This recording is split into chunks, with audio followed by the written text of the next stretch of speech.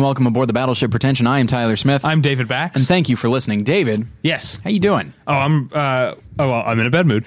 No, I'm in a actually perfectly good mood. Even after that conversation? Yeah, we had a great conversation inspired by the fact that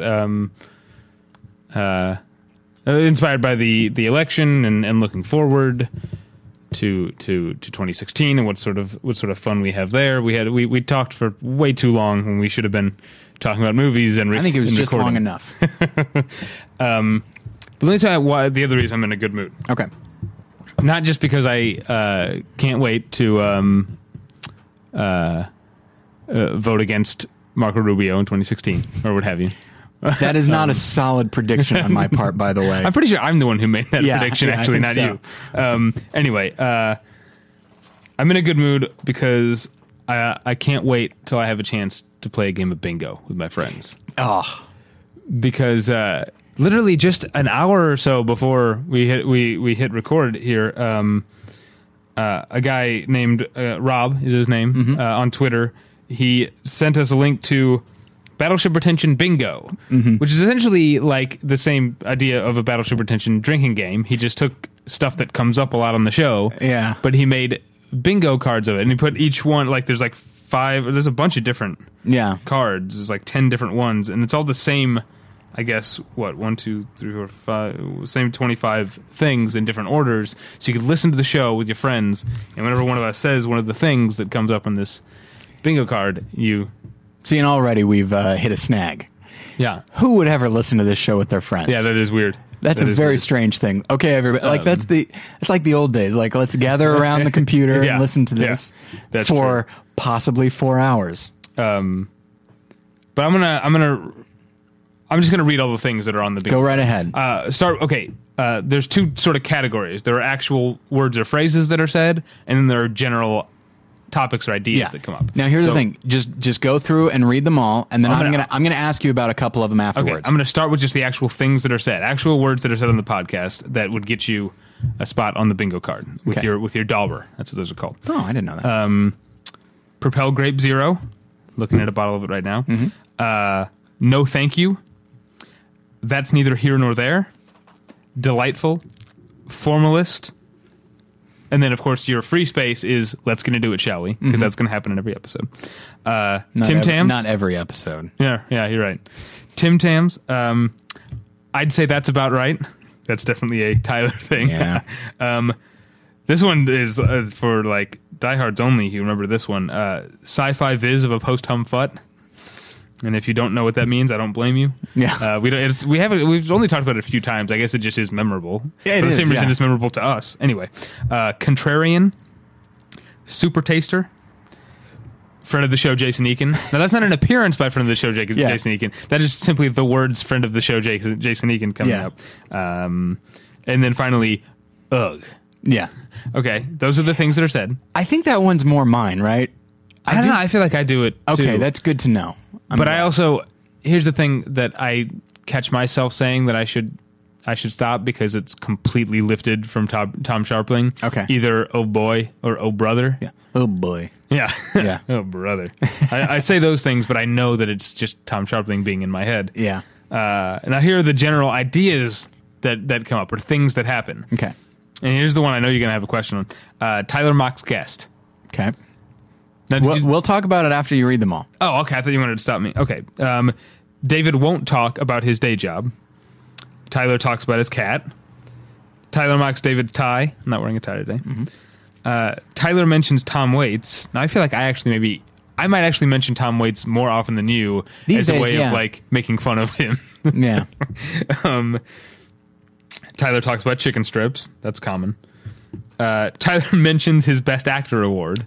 This is Best High School Male Actor in the state of Missouri in the year 2000. Yes. Okay. Any more caveats I can put on that? Any more qualifications? In a one-act play. In a one-act play. All right. Tyler expresses his dislike of sports. Tyler mentions his increasing conservatism. David tries to wrap up the episode. I do like that they say tried. I love it.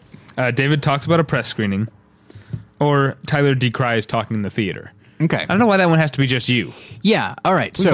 Neither one of us is a fan of talking in the theater. Yeah, and so I've got some questions because, of course, I'm sure that Rob, who I believe is a More Than One Lesson listener as well, so I know that he's a fan. But nonetheless, anytime somebody does something like this, it will cause some soul searching. And see, here's the difference between you and me. Okay, that's my way of saying here's what's wrong with you. Okay, there's a lot of you on this list. There is a lot of me on that list. And see, you take that as an insult. When I read it, I thought, oh, this guy clearly likes Tyler more than he likes me. No, I think it's this. I think it's that I'm just more of an opinionated asshole, and it's This is your. And by the way, this is your junior league basketball game all over again, which is. There it is. That's only come up a couple times on the show. Yeah, I don't know if I'm deeply embarrassed about that. By the way, maybe you should bring it up. I have asked you if I could talk about it on the show, and you've told me yes. I didn't expect it to be every episode because I think it speaks to something. Can I tell the story again now, or are you embarrassed? Yes. Okay, I'll tell the story very briefly. That tie you're wearing is so stupid. Not wearing a tie. Young Tyler playing, I'm going to guess, I'm going to picture in my mind a church league, because that's what I play basketball for. It's a church league. No, actually, I don't even remember what it was. I think it was just like a local league. It wasn't associated with any church or school. Okay, so you were playing basketball. Community, I guess. Yeah. You're what, 11? How old are you in third grade? Yeah, I'm not good at that. I think I was probably 8 or 9. That sounds right for third grade. Sure, yeah. Playing basketball. Your team's on defense. The guy, you're playing a man-on-man defense, it sounds like, in this story. I wasn't there, obviously. But the guy you're guarding, he gets past you or over you, whatever, he scores a basket. The parents on that guy's team's side start cheering for their player who just scored the basket. In your mind, though, they're jeering, mocking you. There is a reason those two words rhyme. Yes, for not doing your part as a defenseman. And so you take it to heart and you... Is defenseman the phrase there? Is that actually what it's called? I guess on defense. On defense, okay. Defenseman, I'm a hockey fan. Okay. Defenseman is actually okay. Anyway, on defense, you're not doing your job. That's how you take their cheers. Yeah. Not for the person they came there to see. For this person, they have this 9-year-old. They have no idea who he is. They're all half of the stands, all pointing and laughing and jeering at you, and so you tell them to shut up. Yes, I do. And my dad got really mad at me, as he should. Should he? Yeah. Here's an idea: don't force your kid into fucking sports, because maybe you've heard me say it or not you're a time or two. Here. But I don't care for sports. You know what I do like? Chicken strips. Oh man, if this were a drinking game, we'd have some but no, manslaughter charges. Here's the thing. But I only bring up that story. Okay. Maybe that's maybe the third time it's ever come up. Okay. Because I think that does encapsulate this thing we're talking about here. Was that you take this as an insult when it is not meant that way. I did not take it as an insult. Here's the thing. What it ultimately comes down to, I said soul searching. Okay, I didn't say I was getting defensive. Although that idea of Tyler mocking the guests, I take umbrage with that. I feel I don't mock. Okay, we'll get to that in a second. But no, what it ultimately came down to is just, there are certain turns of phrase that I like. One that is not on there, much to my surprise, is to a certain extent. I say that a lot because I really enjoy it.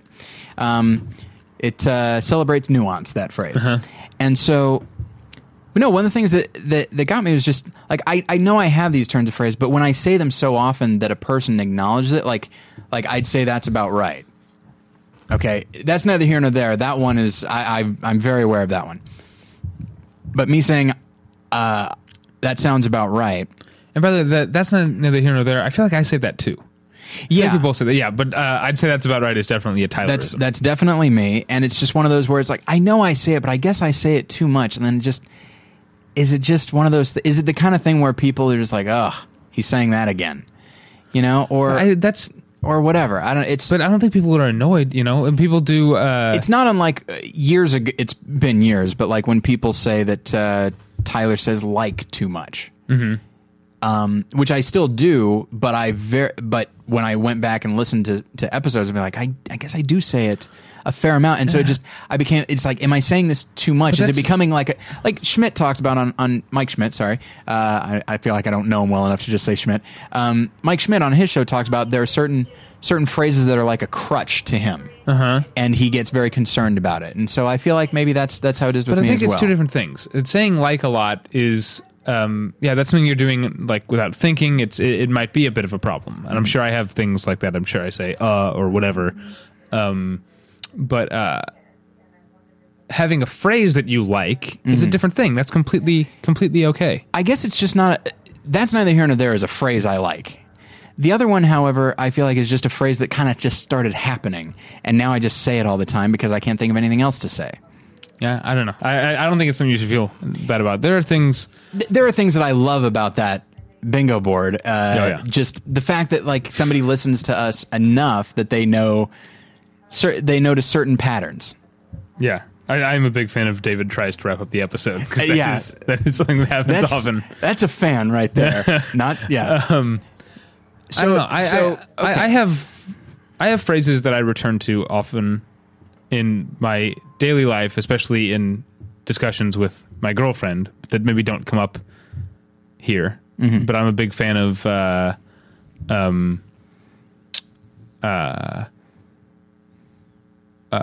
this is all basically the same sentiment. Okay. We'll cross the bridge when we come to it. Okay. I say that constantly when I'm making plans with my girlfriend. Or we'll play it by ear. Or my personal favorite, we'll play it as it lays. So it sounds all to me the same like, idea. Yeah. You just don't like to commit to things. It sounds like early on anyway. I don't like to plan for things ahead of time, and then on the day when something is happening that I haven't planned for, I get very stressed out about it. I hear you. So it's stupid of me to do that. But anyway, these are things that I say constantly that don't come up on the podcast because you and I aren't making a lot of plans together while we're recording the show. No, we're really not. We really cannot stand each other. All right. Yeah, I have certain phrases that I'll say like with Jen that there's no reason I would say it here. Like I'm not a mind reader, and why did I ever get into this? I'm not a mind reader is like. By the way, I've never said that. I'm making a joke. Oh, because I have said that.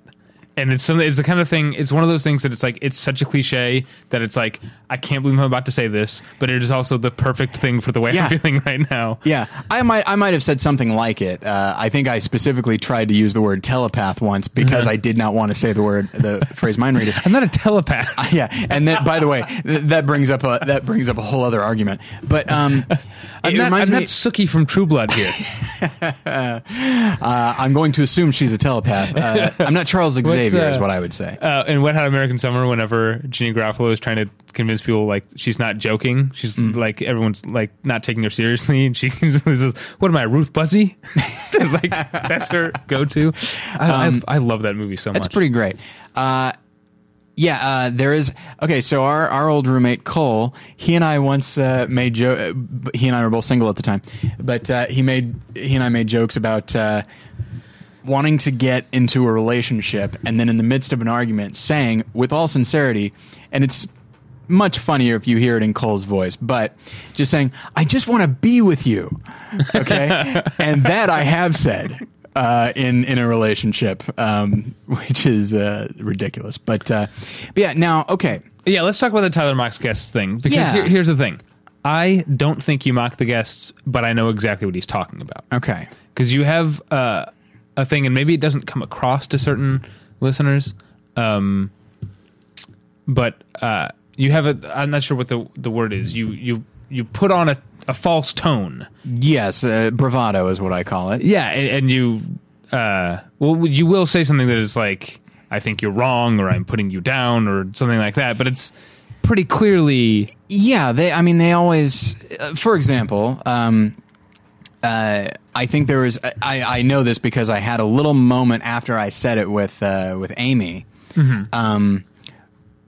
where I said, I don't remember exactly what I said, but something to the effect is, it's like, I don't want to tell you that you're wrong. However, just something like that where, and she laughed.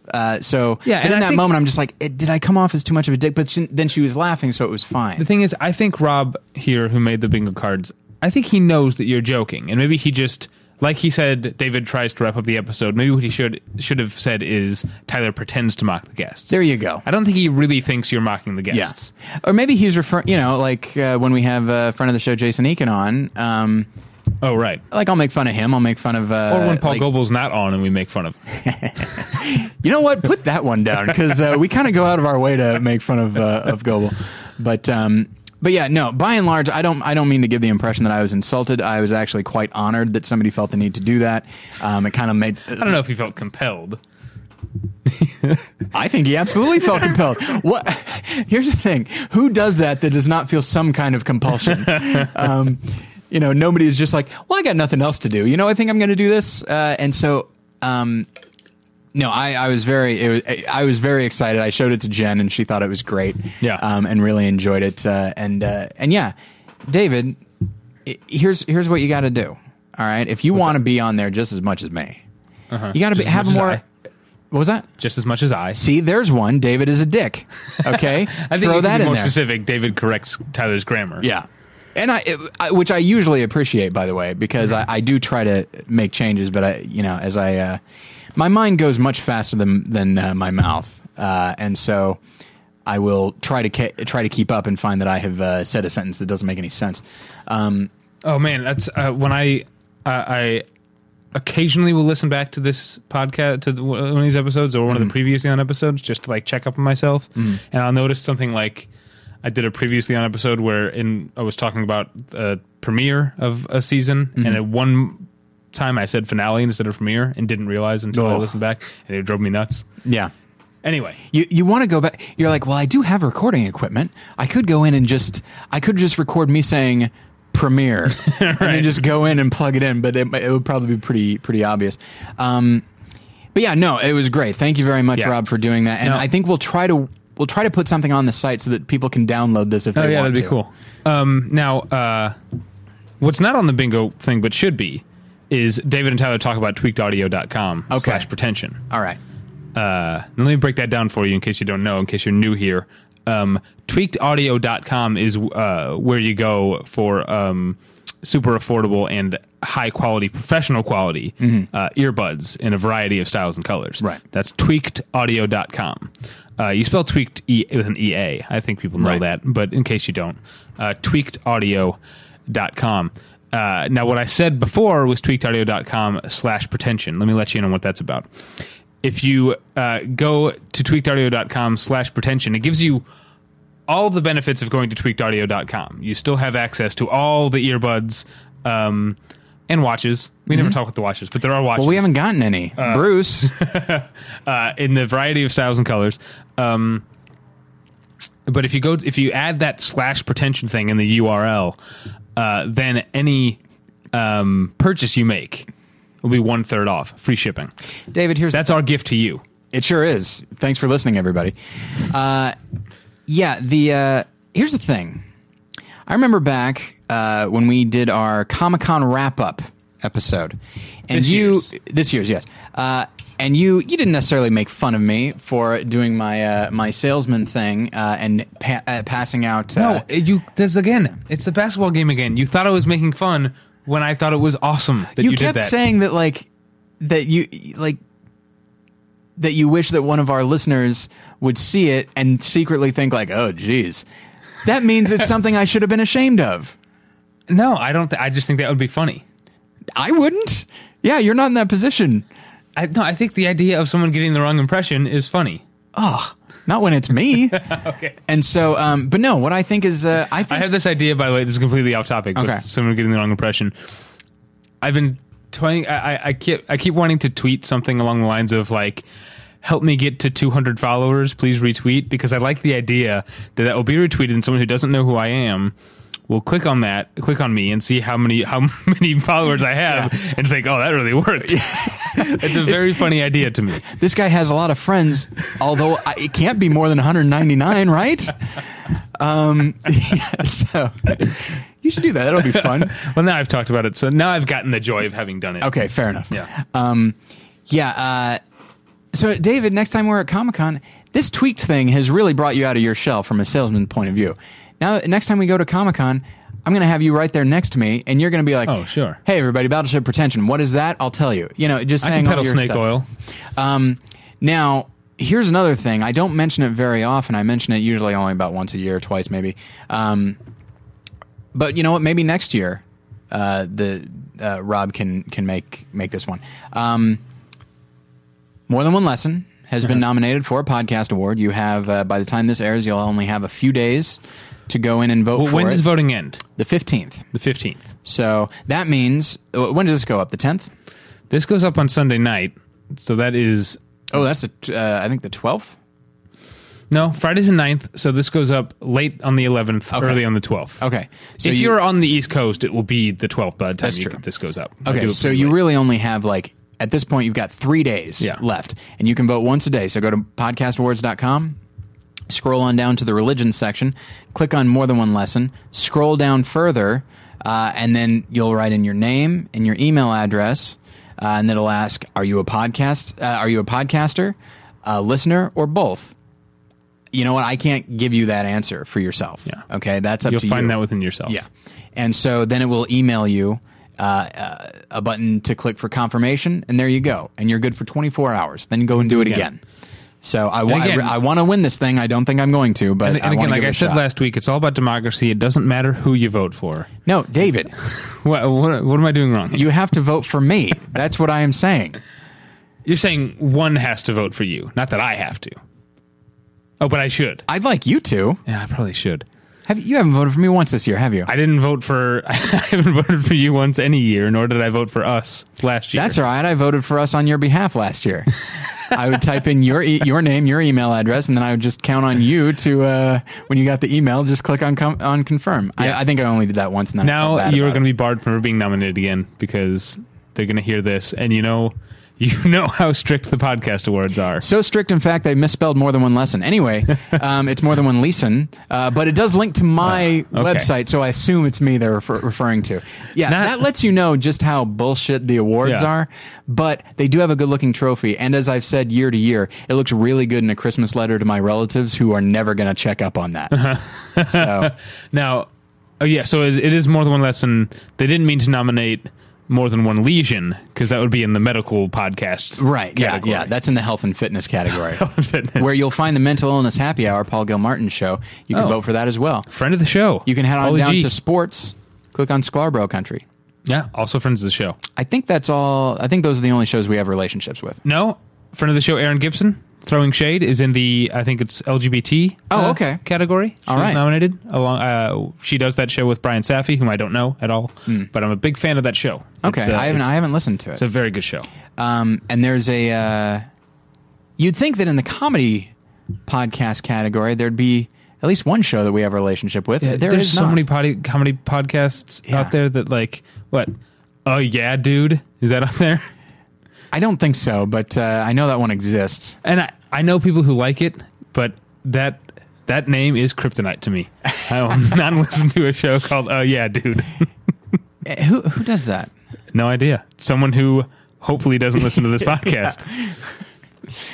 They're like, you don't listen to me? No problem, buddy. I'm going to tear up my scorecard, and I'm going to stop listening right now. I don't care if I get a prize. By the way, you don't get a prize for winning BP Bingo. Yeah, no, you don't. B-Pingo. Yeah, and if you know someone who is involved in the production of Yeah, Dude, feel free to direct them to this episode. I'm sure they're great. Yeah, they clearly have a good sense of humor. Sure, yeah. They're a comedy podcast. And they name themselves such a hilarious thing. It's nice that... I just burn bridges. Maybe this is why we haven't gotten to the point where we get paid. It's just like, hey, I've been nominated for an award, incidentally. And by the way, last year, I had to cut stuff out of an episode because I tore into the podcast awards so much. Okay, so that should tell you, maybe that's why I'm not winning. Yeah. And yet they still nominate me. I'm so gleeful about it. I know. You were falling over in your chair because you couldn't believe I would ever be so negative. Yeah. So. All right. Get out your bingo card. Oh, go ahead. One more thing, and this really has nothing to do with us, but I want to use the opportunity. Friend of the show and one of our writers, Josh Long, and my co-host at More Than One Lesson. My sidekick. Thank you. Yes, Josh. Anyway, look, no one wants to see Josh promoted to co-host less than I do. Okay. Yeah, that's right. Yeah, I've only got one co-host in this world, and it's you, buddy. As far as I'm concerned, if Josh wants co-host duties, he can go talk to the guys over at Yeah, Dude. Maybe he could come over to Previously On because it would appear you need one. I need some sort of motivation to do. No, I'll send you an email. The reason I haven't been doing Previously On episodes is mostly because I don't want to go into my day job because I don't talk about my day job. Hooah. But basically, we've had some people leave and not be rehired, which means a lot more work for me, which means my life for the past few months has been kind of nuts and busy, and I have literally, since the beginning of the fall season, not actually been caught up on TV. I'm constantly behind. And that's so I haven't been doing Previously On episodes because I just by the time I would be able to talk about something, the next episode of it has already aired, and so that's why I haven't been doing it. I'll tell you what. I've been keeping up with The Walking Dead and Survivor and The Amazing Race. I'll record something for you. I heard this last Walking Dead was a big thing. It was, yes, kind of. They killed off 2 characters. They killed off 2 big characters. Pardon me. But they killed off 2 characters that show up in every episode. That's what I'm hearing. Apparently, one of these characters, I know, season 2, there's a YouTube video of all of his lines from season 2, and it's 4.5 minutes. That's about right. And includes other people talking. And then, it sounds like interrupted a lot. I'll say that. It sounds like the other death was pretty dramatic, at least, in the way it unfolded. It's probably the only time I've gotten really emotional, aside from tension during the show. And I think it earns it. I don't know why they felt they needed to do it. Maybe to buy some credibility with the audience because they hadn't killed off any major characters in a while. And from a structural standpoint, I kind of like what they did is they killed off one character, and you think oh my gosh, and then there at the end it's right. I thought they were done with this earlier. But yeah, this and I've said on the show I do not like The Walking Dead. And yet you keep watching. The first season was not very good. The pilot was great, and then after that, it's pretty crappy. Season 2 has some really good moments, enough that I was interested to watch season 3, and season 3 has been pretty solid throughout. So okay. The other thing, Josh Long. So he has a web series called The Unemployed Mind. Sure, They just put out their 4th episode. The reason I mention it is not merely because of Josh, because whatever. But right. In season 3, no, it's not whatever. It's oh yeah, dude. Right. I'm sorry. Their sister podcast is whatever. So if you go to theunemployedmind.com and I suggest watching all of them. But if you're a fan of this show, you can tune into episode 3. And you will see friends of the show, Pat Healy and Matt Champagne. Episode 4, you will see friend of the show, Paul Goebel. And then episode 5, you will see our good friend, Josh Fadem. So if you're not sick of him.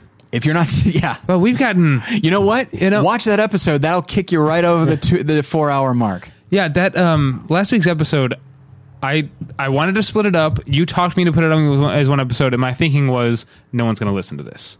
People are just going to see it and skip out. Just wait for the next week. Yeah. We've gotten so much good response. We've gotten more positive feedback to that episode than any episode we've ever recorded, maybe. Yeah, so I guess we got to keep doing 4-hour episodes. And given that it's half an hour into the show and we haven't gotten to the main topic yet, we've spent half an hour talking about ourselves in this show.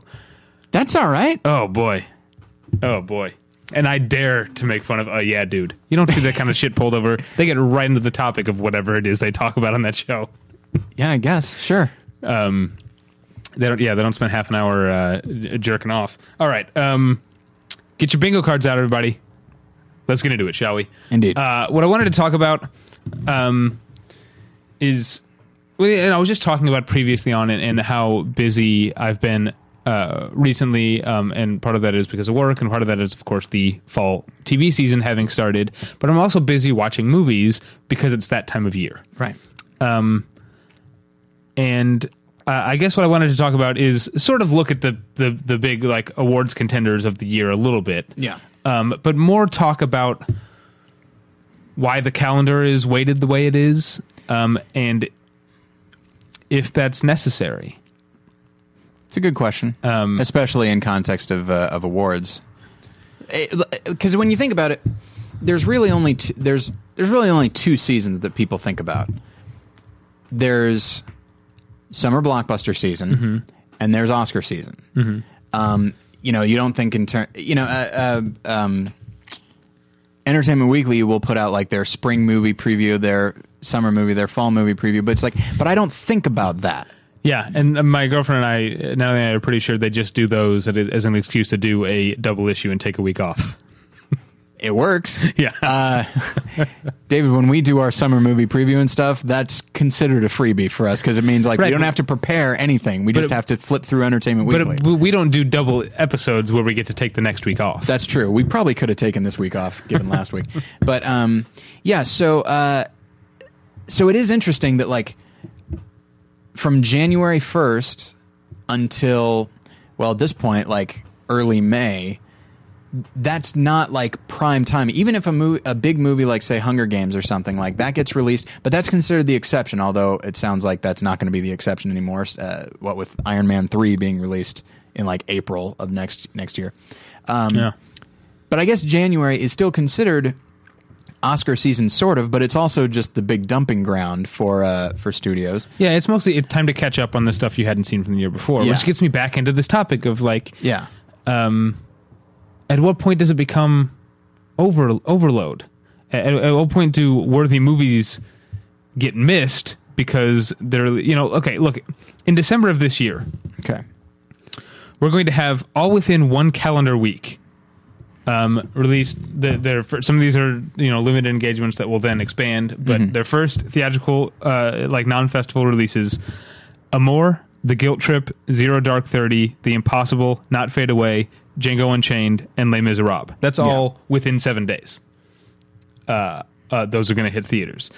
I hear The Impossible's great. I will be seeing it in a few days, actually. But is it going to get lost when it's up against, Zero Dark 30 and Django Unchained and Les Miserables? Yeah, it's hard. It's hard to know because there's always like like a sleeper hit. You wind up with something like I don't remember when Midnight in Paris was released. It was not in the winter or even the fall. I think it was early in the was year. It the spring? Yeah. Yeah. And so but it was up against, some bigger things like Hunger Games and The Avengers was right around the corner. And yet Midnight in Paris was this weird little movie that, it's not weird, but like this movie that just kind of kept going and people it was so, I think because it was so small, I think people found it somewhat refreshing. Not to imply that The Impossible is small. Its scope is actually pretty big, but you haven't seen it, have you? I haven't. But I mean, there's an epic quality to it. Right. It's not a kitchen sink drama or anything like that. But yeah, it's There was an HBO like 2-part miniseries a few years ago about the same thing. About simply called Tsunami. I believe. Yeah, which I watched and was decent, but I just found it weird that like no one is talking about it. It had Chiwetel Ejiofor and Toni Collette. Yeah, and it was like kind of a big deal. Tim Roth, I think, was in it. Right? That's right. Yeah. Toni Collette's amazing in it, by the way. Okay. Here's why you would like Tsunami. Okay. Because Toni Collette is a Christian character who is not defined solely by her Christianness, but also it is not an afterthought. It is woven into her character in a way that is very real and believable and sympathetic. I think you would like the portrayal of her. I really wish you would not put me in a box, sir. Is that all you see when you look at me? Yep. All right, fair enough. It was the 5th podcast award nomination in the religion category that did it for you. But I remember recently you and I were on the Paul Goebel show and you were running a little late. And it was because the thing you were having trouble getting out of downtown because you were at the Staples Center seeing Batman Live, which I highly recommend everybody. And when I didn't know that when Paul asked Jim asked me like why you were running late, I just assumed some church thing. It must be at some sort of church function or hanging out with church people. I do go to church at 5 p.m. on Sundays downtown, but I thought you were in Santa Monica. No, that's for the our church is growing, and so we have 3 services. They're all the same service, but there's a 9, 11, and a 5. The 9 and 11, those are in Santa Monica, and then within like the last year and a half, they added a 5, which for me works out very well. So you got a mobile church. It's like the food truck of churches. Yeah, pretty much. It's like a pop-up church. Yeah, and that's not unusual for Los Angeles, by the way. Like it's you guys like gypsies. Kind of, yeah. Well, I mean, we show up in the same places all the time. It's so do gypsies. It's like it. Okay, all right, that took a turn. But you ever see that movie Traveler? No. It's pretty good. Bill Paxton and Mark Wahlberg, I believe. Oh, really? Yeah. And James I Gammon, he's it. pretty great in it too. Okay, go on. The topic at hand. What were we talking about? If I thought the impossible would get swallowed up, and at this point, I've stopped predicting any kind of like box office during that season, unless it's something like Avatar or Mission Impossible, like something that is kind of a breath of fresh air for that season. Yeah. I have no idea what's going to do well. My instinct is to say that Django Unchained will do well. And maybe Les Miserables. I mean, that's a musical that has Les Miserables will do well. Yeah. I'm bad at box office predictions, but it seems to me that even the type of people you wouldn't expect to be excited about Les Miserables are excited about Les Miserables, such as you and me. Yeah, that's true. And other people that I know. So I think that's going to be I think it's going to be a 4-quadrant hit. But at the same time, like things I'm not comfortable saying. Yeah, I didn't care for that one bit. But there's also The Hobbit comes out, and that'll probably be. You know what? This speaks to just how. This is why I don't like making predictions. This speaks to how out of touch I am. Like, it's entirely possible that everybody in the world is thrilled for The Hobbit. I don't know, because talking to you, talking to really almost any friend I have, if they're going to see it at all, it's begrudgingly. They're just like, yeah, I guess I have to see it, you know. Yeah. And that's probably why I will see it. It's because it'll probably be a pretty big movie, and I have this show. And so, like... Yeah, and I'm not a big fan of people... You hear people talk about, like intentionally exposing themselves to things they know they're going to hate, and they talk about, like, hate reading some sort of, like... I don't like hate that. watching. I don't do that, The but Hobbit could be great, you know. I do kind of... There's a part of me that is interested in seeing The Hobbit because I think it could be so awful. It could be. That's the thing. It absolutely could be awful when you take a fairly short novel and stretch it into 3 long movies. Like, yeah, not just 3 movies. This first one is like 2 hours and 40 minutes long. And I know they added stuff from other Tolkien that's kind of world building, but like, come on, like, And I don't get excited for that trailer one bit. I haven't watched it. Like, as they go through and just like list all the dwarf characters, it's just like, I'm sure that once I watch these 3 movies, I'll get to know who each one is. But somehow in this 2.5 minute trailer where you just go through showing a lot of short bearded men, doesn't really do anything for me. But so The Hobbit could be, that could be a huge hit. It probably will be. I have no reason to think it won't be, except my own lack of enthusiasm. And I feel like maybe other people aren't excited either. But I don't think so. I think I am the exception in this instance. But yeah, it is frustrating because, like, I don't have a whole lot of time to watch movies these days. It's very exciting when I'm able to go see like 1 or 2 in a week that isn't a screening, and I don't have a lot of time for those either. But it is one of those, like, for example, over at the $3 theater that lives by me.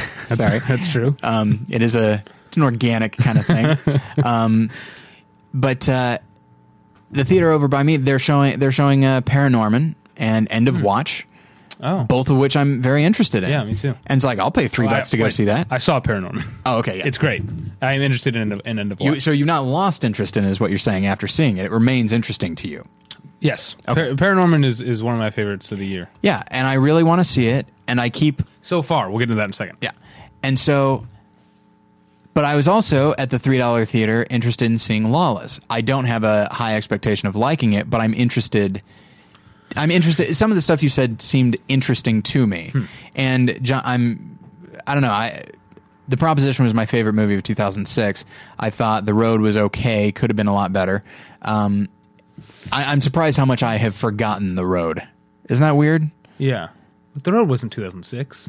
No. That was. I see what you're saying. John Hillcoat. Sorry, Yeah. I was trying to think what my favorite movie of 2006 was, Oh. and it's either. Well, okay, by my rules. Once is a 2006 movie, even though it didn't come to America in 2007 until 2007. So that might be it.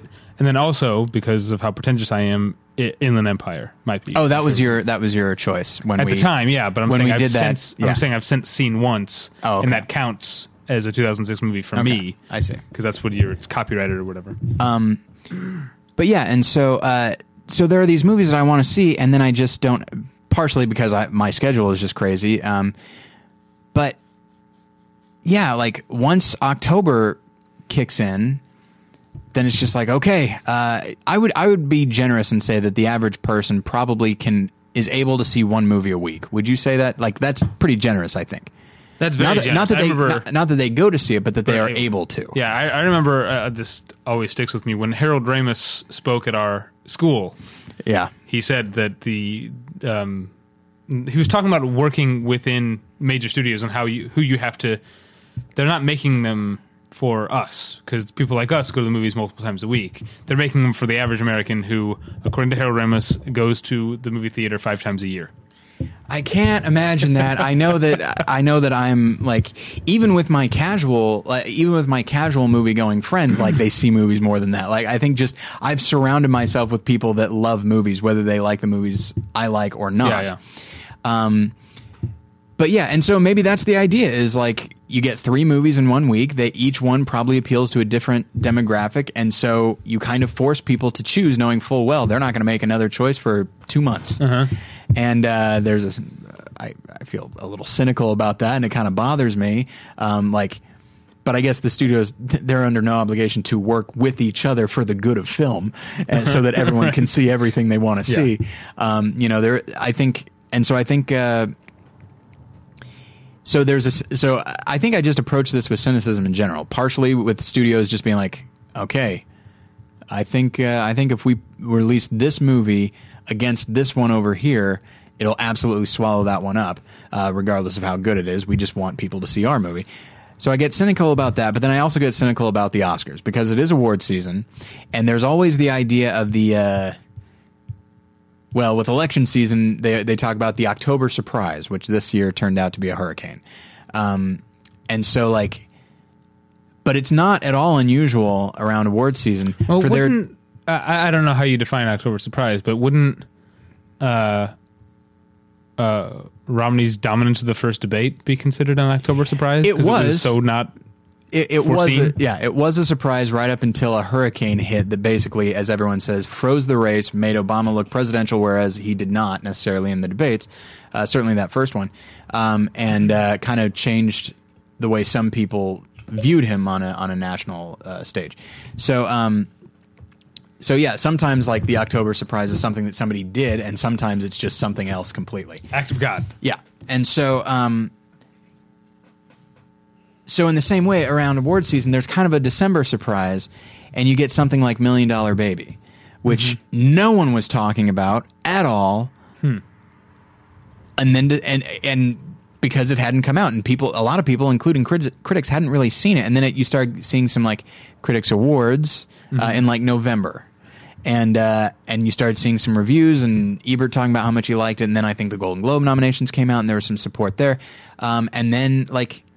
This was the one. I mean, it got picture, director, actor, supporting. Like it got a lot that year, and it came out in December. And so I think there are. And then there's also Avatar, which, as I said on the Auteur cast, if Avatar had come out in the summer, it would not be the biggest blockbuster of all time. I think that about Titanic as well. If it had to compete with movies that are like it. Oh, right. And that's not to say that Avatar is bad, though I think it is. That's not to say that. I think it's not, just to keep things. Yeah, no, absolutely. And so it's not to say that it's bad. It's just that, in December, what else were people going to see that was like a kind of a crowd-pleasing kind of thing? There was Sherlock Holmes that year, but it was nothing like, the scale of it was nothing like. No, maybe it's not a crowd-pleasing. No, I'm now talking about something else. I'm talking about all the different reasons why a studio might. Because I'm just looking at this year, and so I made this list for the episode that you have in front of you, and I was trying to think what would be the December surprise, but I guess the nature of your theory to the December surprise means it wouldn't be on my list.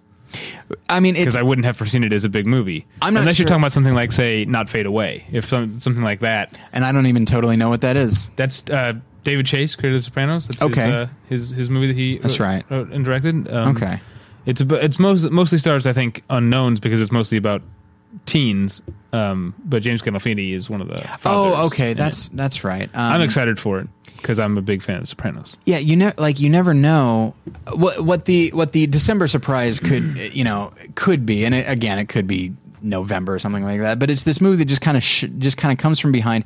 Like, I mean, this year I hate to be thinking purely in terms of Oscars. I'll return to the Avatar thing in a moment, which is a function more box office than anything else. This year, okay. Let's see. What do you got? You got Lincoln, obviously.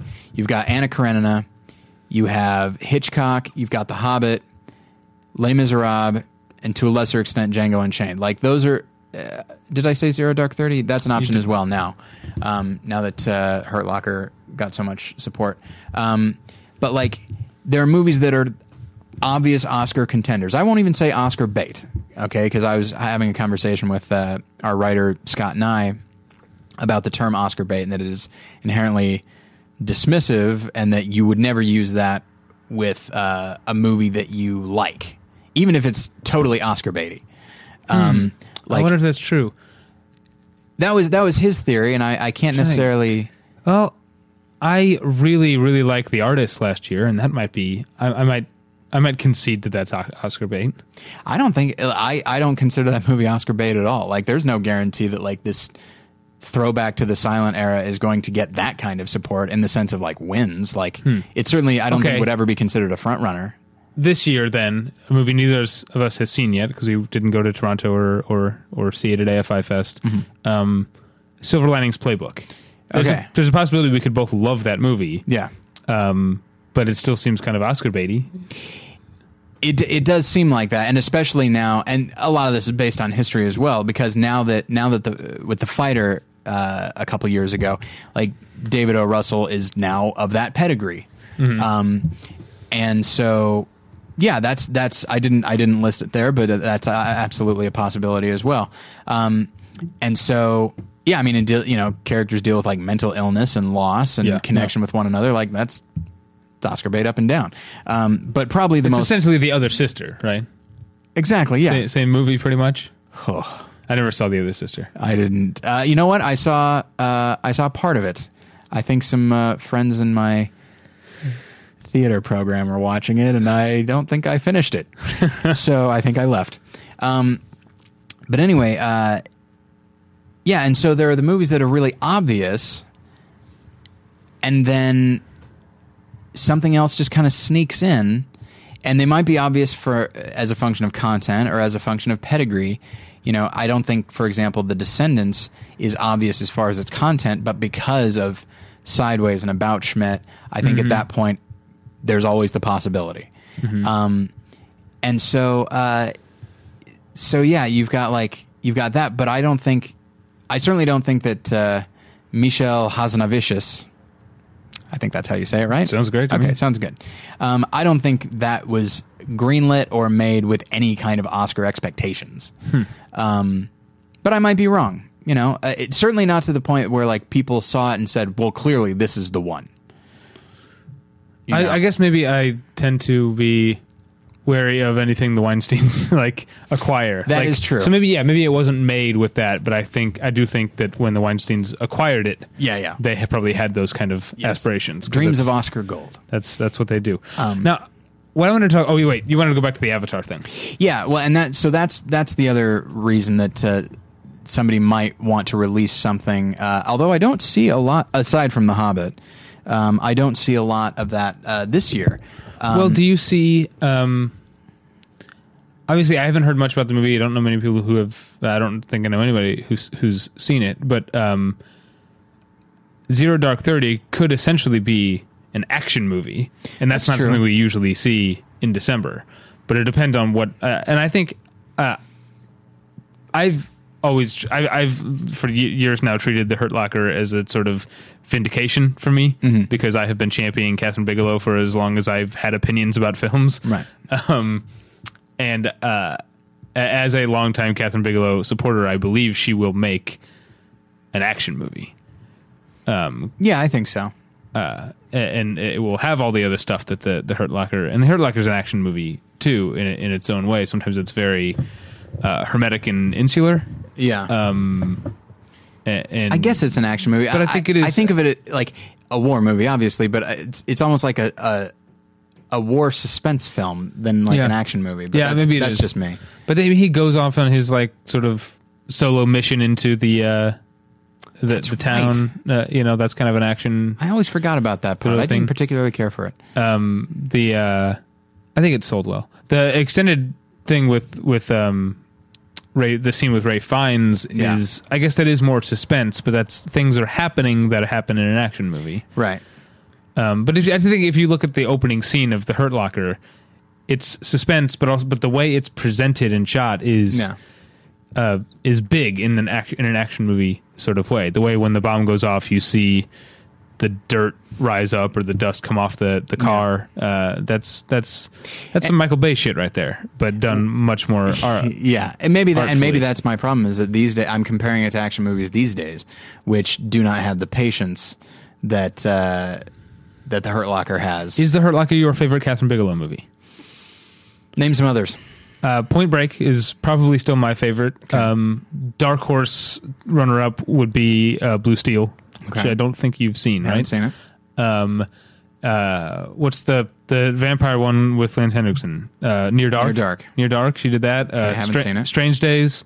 Oh, Strange Days. I feel like I'm missing a big one here, but yeah, maybe those are the main ones. I think Point Break and Blue Steel.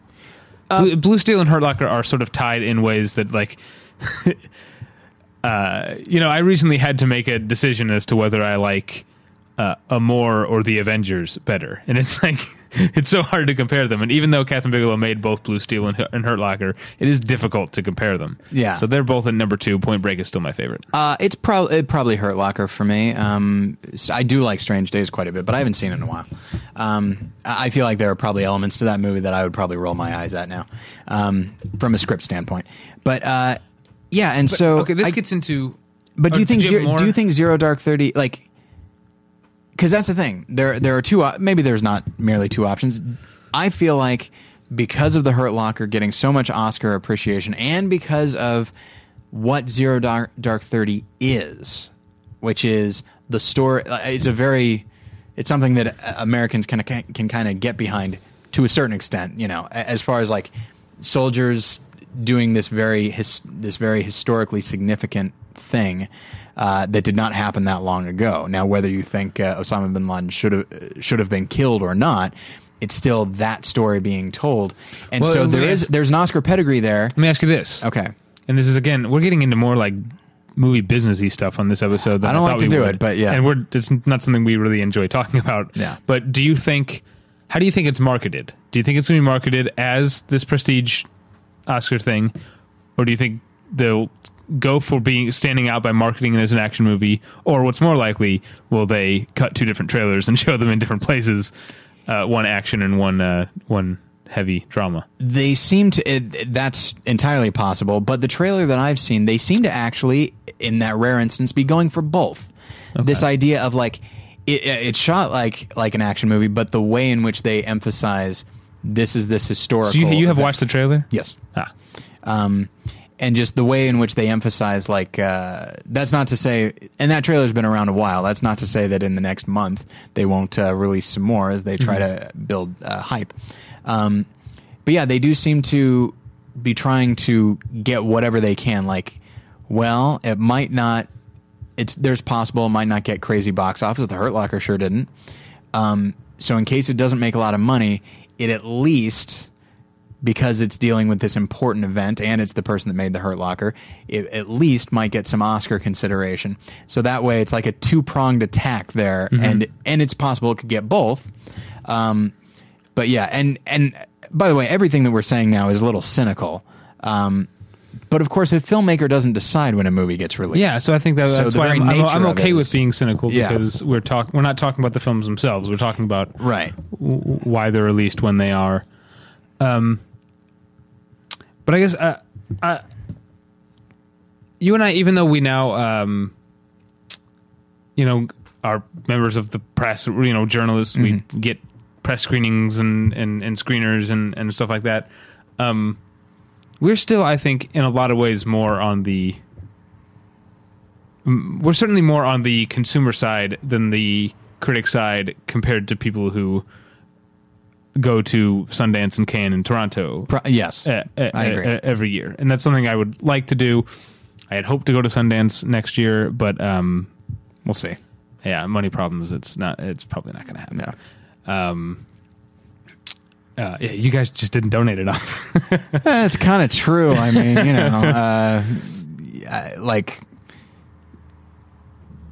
yeah. I mean, I can't think what else to say. You guys, I thought you liked the show. Yeah, did not step up to the plate. No. Gave all your money to yeah, dude. Apparently, no. We're joking. Kidding. Course, yeah, yes. The donations are allow us to do the show. We don't, it doesn't cost. Now we're able to cover the costs of storage and all these things, and the donations are awesome. We're a huge help. Yeah. Keep them coming. Anyway, so what I'm saying is to talk about this from a consumer point of view. Yeah. It gets to be overwhelming, and evidenced by the fact that I keep throughout the year, as I see movies, I keep a list of all the movies I've seen ranked, and it generally doesn't move around that much. I mean, sometimes I think about something more and I will move it up or down, but until pretty recently, it's November now. Until pretty recently, Snow White and the Huntsman was still in my top 10 of the year. Yeah, that brings up another thing. I've recently been able to see things like Cloud Atlas and the comedy and American Scream that have knocked Snow White and the Huntsman out of the top 10. Spoilers for our top 10 of the year episode. Snow White and the Huntsman will not make it. Yeah, maybe honorable mention, but probably not even that. Again, I really like the movie. Yeah, but it is, I guess, frustrating to have this. Sometimes you don't get to have the conversation about whether or not this is a good movie year. For 9 of the 12 months of the year, you're kind of in wait and see mode. Yeah, I mean, last year you and I talked about whether or not it was a good movie year. I was under the impression no, but then there was a handful of movies that came out towards the end of the year that I hadn't seen.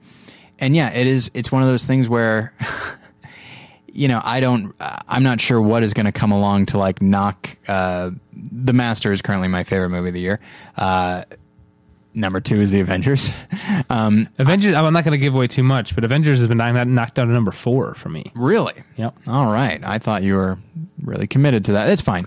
It's fine. But I know, okay, and this is where you and I can afford to, we're not involved in the industry in any way, and so and our general ignorance of how all the backroom deals that go on about when something will be released. That's where it plays to our advantage, because now I can just talk about what I wish were. What I wish it were is what I meant to say. Sorry. I get it. So part of me wishes wouldn't it be amazing if something as high profile, certainly not a guaranteed moneymaker, but something as high profile as Lincoln, wouldn't it be amazing if it was released at the end of June? You know what I mean? And so so 1 week you're seeing, I don't know, what came out, what are the blockbusters that came out this year? 1 week you're seeing, let's say The Avengers. Spider-Man? Yeah, sure. 1 week you're seeing The Amazing Spider-Man, and then the next week you're seeing Lincoln, and because in the same way, because I'm sure there are some people that once Oscar season starts, they don't see movies because they're just not that interested in them, which is one of the reasons why putting Avatar or Sherlock Holmes or something in that time of year is brilliant from a box office standpoint. But maybe it's those movies don't interest you, so there you go. In the same way, I know that there are people, that are closer to us that probably just kind of sit out summer movie season for the most part, unless there's something that really jumps out at them, and they just kind of sit it out.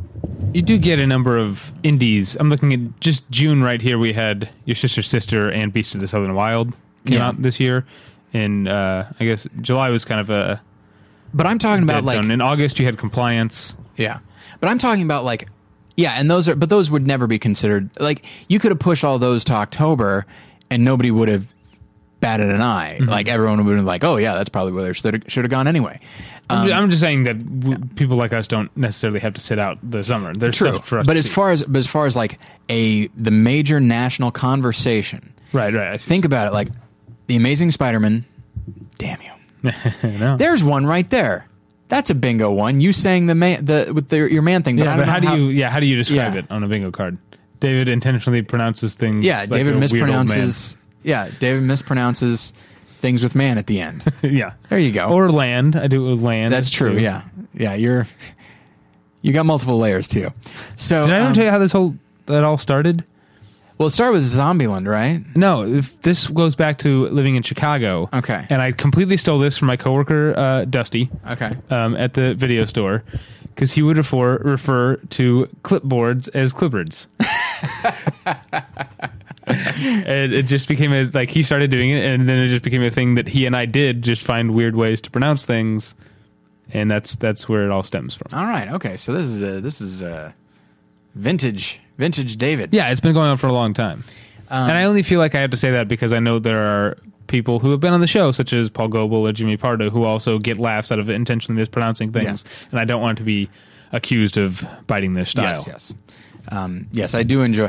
It is one of those things where it's intentional, but now it's just you. Like Goebel saying "robot." Right. Yeah. It's just how he says it now. Yeah. It stopped being conscious a long time ago. But so imagine within a week, you can go see Amazing Spider-Man and you can go see Lincoln. And I mentioned Lincoln because it's from Spielberg. It is a big movie, by all accounts. And so it's entirely possible that if you were to release that movie in the summer, it would make a fair amount of money. Like, people might be excited to see it. More so as opposed to just kind of sitting out an entire season. And what's more, and this might be me being very idealistic, it might even change the nature of a mainstream consumer conversation, because now you're not merely comparing blockbusters to blockbusters. Now you're comparing and just being like, oh, that's pretty good for a summer movie, you know? And in the same way, a movie that I remember last week, Faden was talking about Sleepy Hollow, and he said he didn't like it that much, but he also said maybe he was spoiled by such a great movie year, and if it came out now, he might actually like it. In the same way, there might be Oscar Beatty type of movies that are good, but they might even be very good, but they look merely adequate compared to these other prestige films. But you release them earlier in the year and you realize, no, these are just genuinely good movies. A movie that came out a couple years ago, The King's Speech, which, yes, went on to win way too many Oscars. But I say that because it was up against other movies that came, like The Social Network. And for me, Black Swan and The Fighter. 127 Hours? When did that come out? Was that a fall or winter release? I don't remember. I think it was September. Okay. So these movies that are undoubtedly better. And so now you get and there is the kind of curse of winning Best Picture, which is people immediately say it's one of the worst movies of all time. But yeah, think about it. That's a genuinely good, if not very good movie with some really moving moments and some great performances. If that came out in, let's say, May or June, and it got a fairly big push from the studio, of course it wouldn't be a big moneymaker, but we might actually say that's a really good movie, and other people might see it just because it's a big, high-profile movie. There are people out there, I don't understand them, but there are people out there that if a movie gets enough hype, they'll see it. Right. If it's a certain type of movie, Now let me ask you this. Okay. I'm looking at stuff that did come out earlier in the year that might get some Oscar or other awards talk, and it's mostly, or it's almost completely indie stuff. Okay. The Deep Blue Sea, Bernie, The Best Exotic Marigold Hotel, Moonrise Kingdom, which I guess is not really indie. Anyway, it's indie-ish. Your Sister's Sister, Beasts of the Southern Wild, that sort of thing, came out in the first half of the year.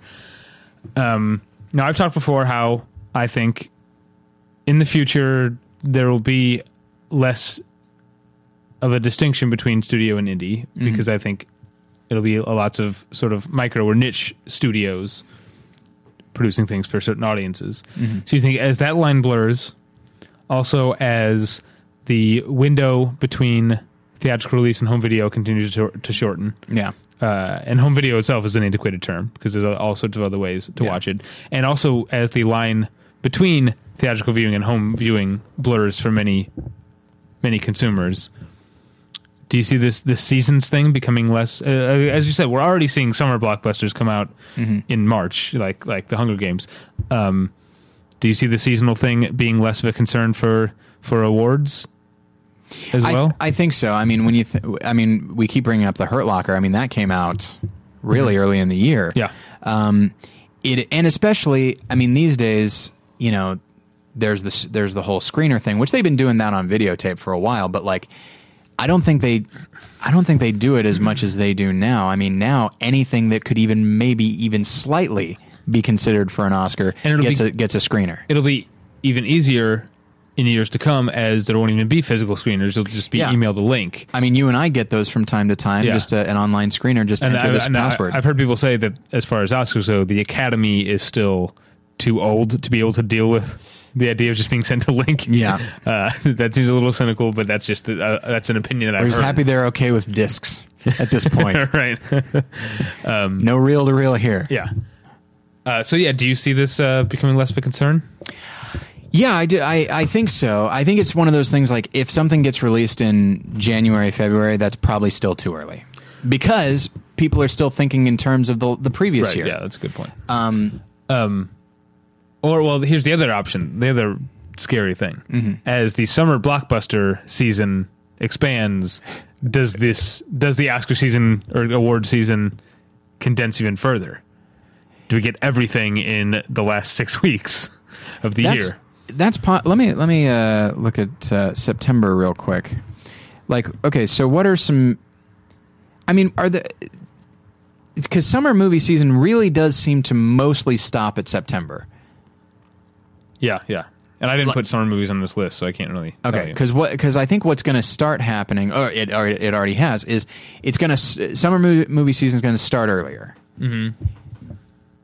for a while, and then that will be saturated too. May at this point is summer movie season. Okay, and now they're starting to do, and then with Hunger Games being a totally was that April or March? It was March. That was March. Yeah. Okay, so something like Hunger Games coming out as early as March and doing so well. Yeah. Now, I think it did so well because there was nothing else for people to see, and if they saturate March and April, then that's part of why it'll be the same deal. Well, I guess 5 years ago now, 300 came out in March, I think, and had a $70 million opening weekend. Yeah, which is pretty impressive. Pretty impressive still. Hunger Games beat that though. Way more than 70 million. And admittedly, it was like a pre-existing property, and there's that as well. But at the same time, and it was a good movie as opposed to 300. Yes, which I still think. As you know, I'm not a huge fan of Hunger Games, but come on, better than 300. Certainly, 300. I know I'm being maybe a little bit contrarian or facetious when I say this, but maybe even a little formalist. No, but 300. I think. I need to try to think about it. Might be the worst movie made in my lifetime, but I need to spend more time. That cannot be possible. I'm pretty sure I'm pretty sure I dislike it more. There are some aspects to that movie that are very, very good. I don't know about those. I think it has a really nice visual sense. I think it overuses it. I disagree. I think there's some good performances in there. I think I do. What's his name? The guy who played Xerxes. I don't know. I think he did a good job. I think Dominic West did a good job. There's some good in that movie. It is squandered and ruined, but I certainly would not say it's the worst movie to come out in my lifetime. I might think that it is. There's always Pearl Harbor. You know what? Pearl Harbor. Both of them equally earnest, by the way. But I think the problem is that 300 looks... this is what I'm reacting to. 300 looks different from other movies, so people think of it as a movie that is maybe somehow auteurist or has some consideration gone into it the way... But I think it might actually be the least considered movie. You and I have talked about that with 300 and Watchmen. Is that that he's just some sort of adaptation machine could have directed that movie. Whereas Pearl Harbor, as unconscionably irresponsible and just all around horrific, immoral, that movie is, choices were made. Yeah, and it's because those choices were made that I think makes it worse. I'm sure Zack Snyder just thought like, well, I got to be true. He respected the comic book enough that he's like, well, I got to be true to this. Whereas, but I think he didn't even consider what he was making. Like, at least Michael Bay, I feel like he could make an argument for the choices he made. It would be not good, in my opinion. I would disagree with it, but I feel like Zack Snyder isn't even the director of the movie. He's just the medium through which the movie was brought from page to screen. The question becomes, let's go in fantasy terms. There's the wizard who accidentally conjures an evil demon.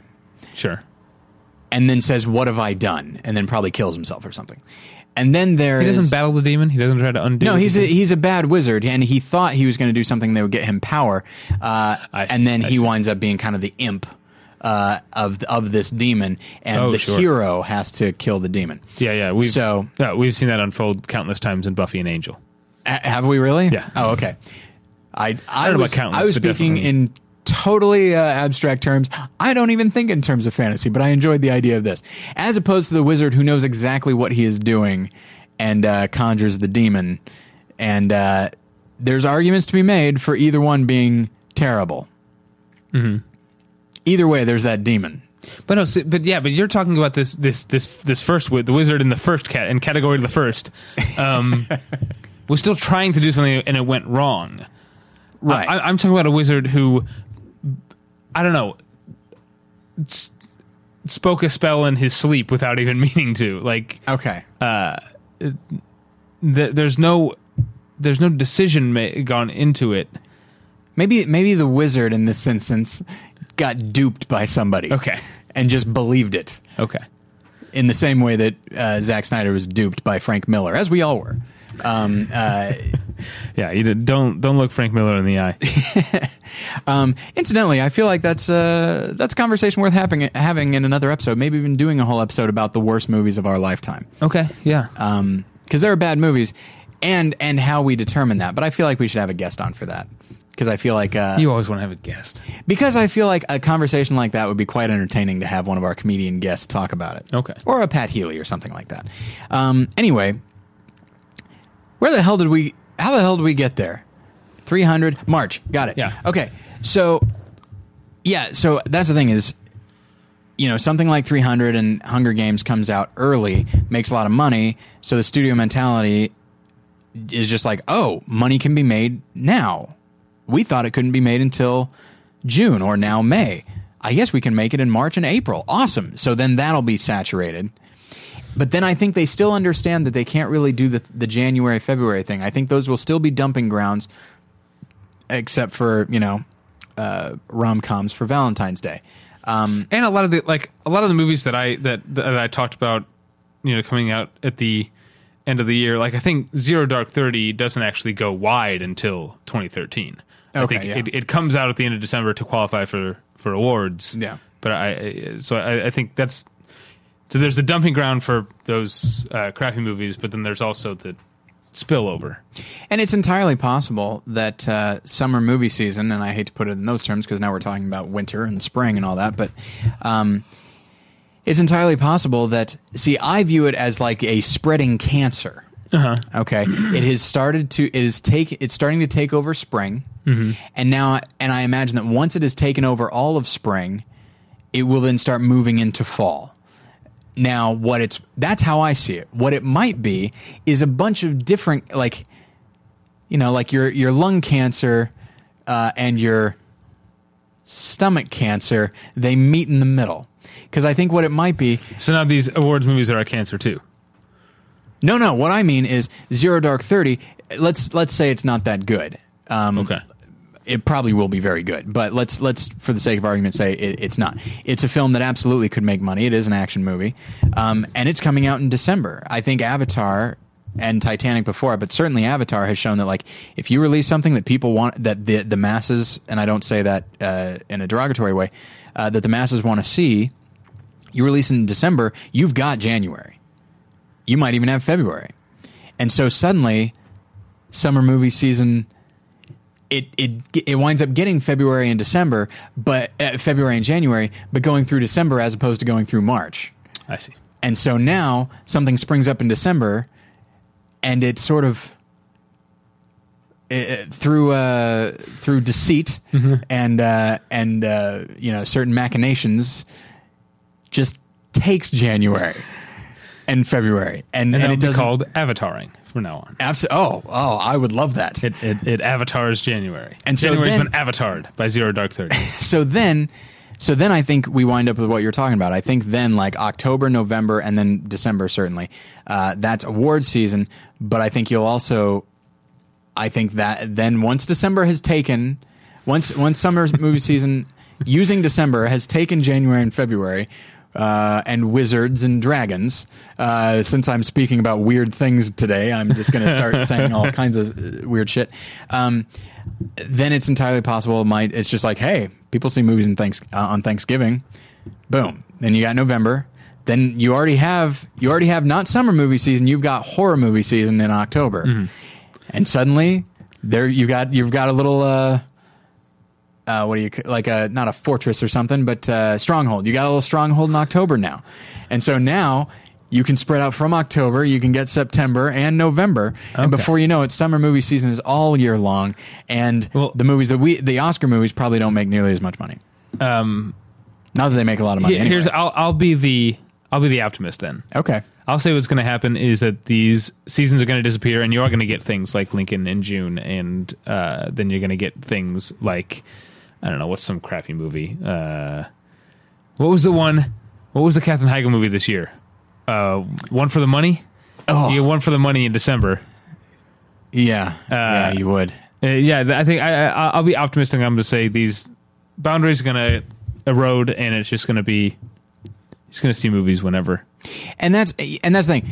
As cynical as and dark as what I just said is, like... I think that will happen, and then studios will come to realize they can release movies literally whenever. Yeah. And so then yes, you'll start getting like really great movies at any time of the year, and shitty movies any time of the year. And so then I think it's entirely possible. There's always something to see. There's always something to see. Yeah. All right. As opposed to like an entire month where I'm not seeing anything. I think we quite organically got to a good wrapping up place. What I do want to ask you before we wrap up. 3 awards movies that haven't come out yet that you're excited about. I'm going to start, as listeners might have guessed from the fact that I've brought it up a billion times this episode, Zero Dark 30. Okay. Also Rust and Bone. Okay. And Django Unchained. Okay. Anna Karenina. Okay. And by the way, I am not necessarily a big fan of Joe Wright, but man, that movie looks like he's making some interesting choices. I agree with that. Well, you've seen him more. I haven't, but I'm excited for it. You're going to love it. Yeah, I know I will. And since you already said Django Unchained, I'm going to say Les Miserables. I'm glad you did, because that would be my 4th one. Because I'm not much of a musical guy, but I do like that musical in general. And I'm interested to see, and there's some interesting casting choices there. I'm fascinated by the choice of Russell Crowe. Because while he is a singer, he's not that type of singer. Yeah. So have you seen Les Miserables? Not the musical, no. Okay. Javert has to belt it out to the point of like, aside from Fantine, which is played by Anne Hathaway, aside from that character, like he has like some of the biggest songs. Yeah. As far as just like filling the stage and just like holding a note and just throwing it out there. I don't think Russell Crowe can do that. I want to go back 10 years ago and tell myself in 2012, Russell Crowe will be in a kung fu movie and a musical, and it will not be considered a backslide in his career. It will be a cool new thing that he's doing. Yeah, it'll be a cool new thing. It'll be a resurgent Russell Crowe. Yeah. Yeah, somehow the totally forgettable Robin Hood just didn't do it. Are you? Why don't they make another Master and Commander movie, damn it? I don't know. Are you interested in seeing The Man with the Iron Fists?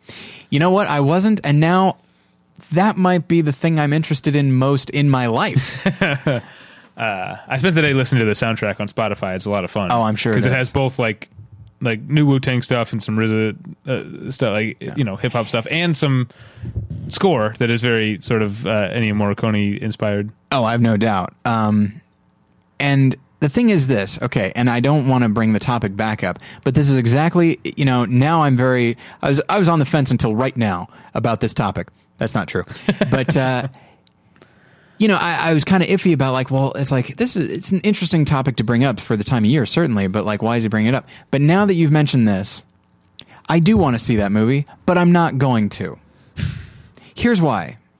There are other movies I want to see. There are other movies I feel like I need to see. You're not boycotting it. You're just like, you're not going to be able to make I would love to see it. If it came out in August, I'd absolutely see it. Mm-hmm. But as it is, I want to see Skyfall. Skyfall, by the way, summer movie, comes out in November. Is that true of... Bond movies come out in November often. Is that true? Like I mentioned Thanksgiving. I remember seeing, I think, 2 Bond movies in a row in the late 90s that came out in Thanksgiving. 2 hours and 25 minutes. Is this the longest Bond movie? I think... I don't think so. I think... maybe. It's weird that I know this since I'm not a Bond fan, but Quantum of Solace is the shortest. Yeah. So like only 100 By the way, there's a bingo thing right there. Your lack of... Your distaste for James Bond. I'm almost like intensely indifferent about... Anyway, Quantum of Solace is the shortest. I want to say On Her Majesty's Secret Service is the current longest, but I don't know if it's longer than 2 hours and 25 minutes or 225 sounds pretty long, so I wouldn't be surprised. But yeah, so like I want to see Skyfall, and I'll probably see that first. Like, and I want to see Lincoln. I feel like I've now lost. I feel like the window has shut for me to see Flight. I really wanted to see Flight. I was really excited, but stuff comes up in my life. I wound up having to go see like some screenings. Mm-hmm. I'm definitely going to see Flight. I haven't seen it yet, but I'm super excited about it. I feel like there's like, for this time of year, I feel like there's a 1.5 to 2 week window where I'm really interested in something, and I'm not interested in Flight anymore, but now it's just like, okay, something else has shown up, and now I got to see this, because, I don't know, it's very frustrating. And of course, it's a free country, I can see whatever I want, but it's just...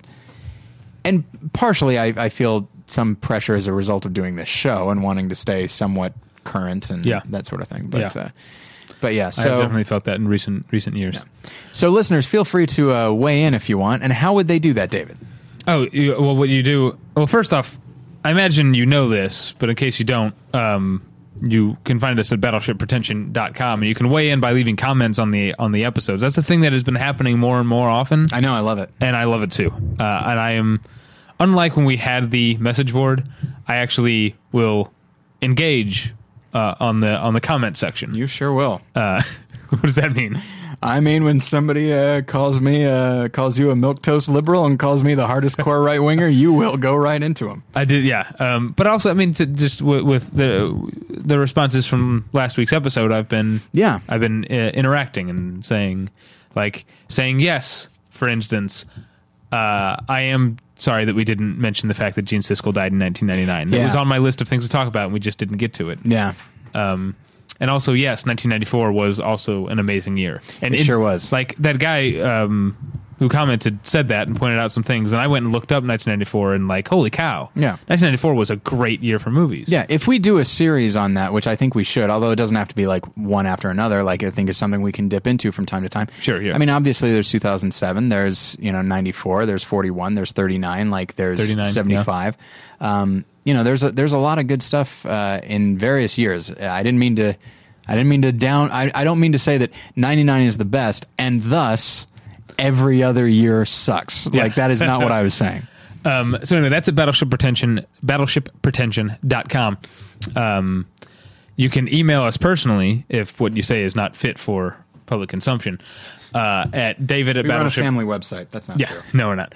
David at battleshippretension.com or Tyler at battleshippretension.com. You can follow me, David, on Twitter at The Pretension. You can follow Tyler on Twitter at More Lessons. That's the official Twitter of his other podcast award nominated podcast, More Than One Lesson, which is at morethanonelesson.com. And my other podcast, when I get around to it, is Previously On. That's at previouslyonshow.com. And I mentioned this once a couple years ago, a couple weeks ago, but I wanted to reiterate that there is a new member of the fleet, and that is Sequelcast. Sure. They've put out a few episodes now, and so you can find that on battleshippretension.com. Yeah, so. They recently did an episode about Gremlins 2, The New Batch, one Yep. of the few examples of a movie that I think is better than the original.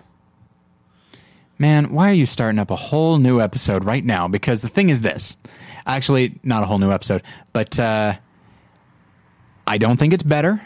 I just think it's different. It's like a different tone. One is much more, frankly, much more Chuck Jones, which, as we know, Joe Dante is a fan of. I think The New Batch is much more like cartoonish. And then the first Gremlins is much more... There's comedy there, certainly, but I think it's much more like actually horrifying. So maybe it just speaks to me more. Probably. To me, it's the difference between Alien and Aliens. Like, even though it's one filmmaker that made both, Yeah. but like people say, like, I like Aliens, and 9 times out of 10, that person prefers action to suspense. Yeah, and I like Alien more. Yeah, me too. I also like... I prefer Terminator to Terminator 2. I know a lot of people disagree with that, but I just like how lean Terminator is. And much like Alien, both Alien and Terminator, one is considered science fiction and one is considered action or what have you. Yeah, even though they're both science fiction. But they also both follow a loosely horror slasher film. Absolutely. Layout. So maybe that's just something that speaks to me. Anyway, yeah, Gremlins 2. The other movie do you know what I'm saying? Always my go-to for sequels that are better than the original, Bill and Ted's Bogus Journey. Oh, that's right. Yes. Because, you know what? I should have remembered that because I put that in my movie. Yeah. Well, okay, Gremlins 2 was basically like Joe Dante was being begged for years to make a sequel to Gremlins. He finally said, okay, I'll do it, but this is the weird thing I'm going to do. Yeah. Very different from Gremlins. And I don't know what the story is of how Bill and Ted's Bogus Journey got made, but it is so weird. It's such a departure. There's not any time travel until the very end. Yeah. Bill and Ted, the stars of the franchise, are killed in like 10 minutes into the movie. They die. And then the movie becomes It's pretty bogus, Dave. this like weird sort of like this philosophy of like the afterlife and intelligence, and then riffs on Ingmar Bergman. And Yeah. like it is such a bizarre. They go to hell, and hell is like not. It does have one part where it's like fiery and there's a beast and everything, but then it's like it's like this weird interpretation of hell being living within you and being a part of your worst memories, and it's such an amazingly weird follow-up to Bill and Ted's Excellent Adventure, and so well executed and super short, under 90 minutes. Oh, I like that. Yeah. To a lesser extent, I feel that way about Batman Returns, where the first Batman did so well, and it's not like Tim Burton was not doing Burtonian things in that first film, but it did so well, it made so much money that Warner Brothers was just like, can you make another one? He's like, yes, I can. And just smiling to himself and just like, hey, would you guys mind if it's in black and white? And they're like, well, we'd prefer it not be. It's like, okay, it'll be in color. Incidentally, everyone will have totally pale white skin. Right. And just like, it makes it this crazy expressionistic nightmare of a film with a villain who's so disgusting he's almost nauseating, and it's like so not a superhero movie. But and that's the thing, like, as much as we may rag on Tim Burton now, every choice he makes in Batman Returns is one that if I don't enjoy, which I enjoy many of them, I have just the utmost respect for. Well, there you go. We just got to fit in a mini episode at the end of our episode. Absolutely. But we should revisit that topic for real. I agree. All right. Anything else? I think that's it. Thanks for listening. We'll get you next time. Bye. Bye.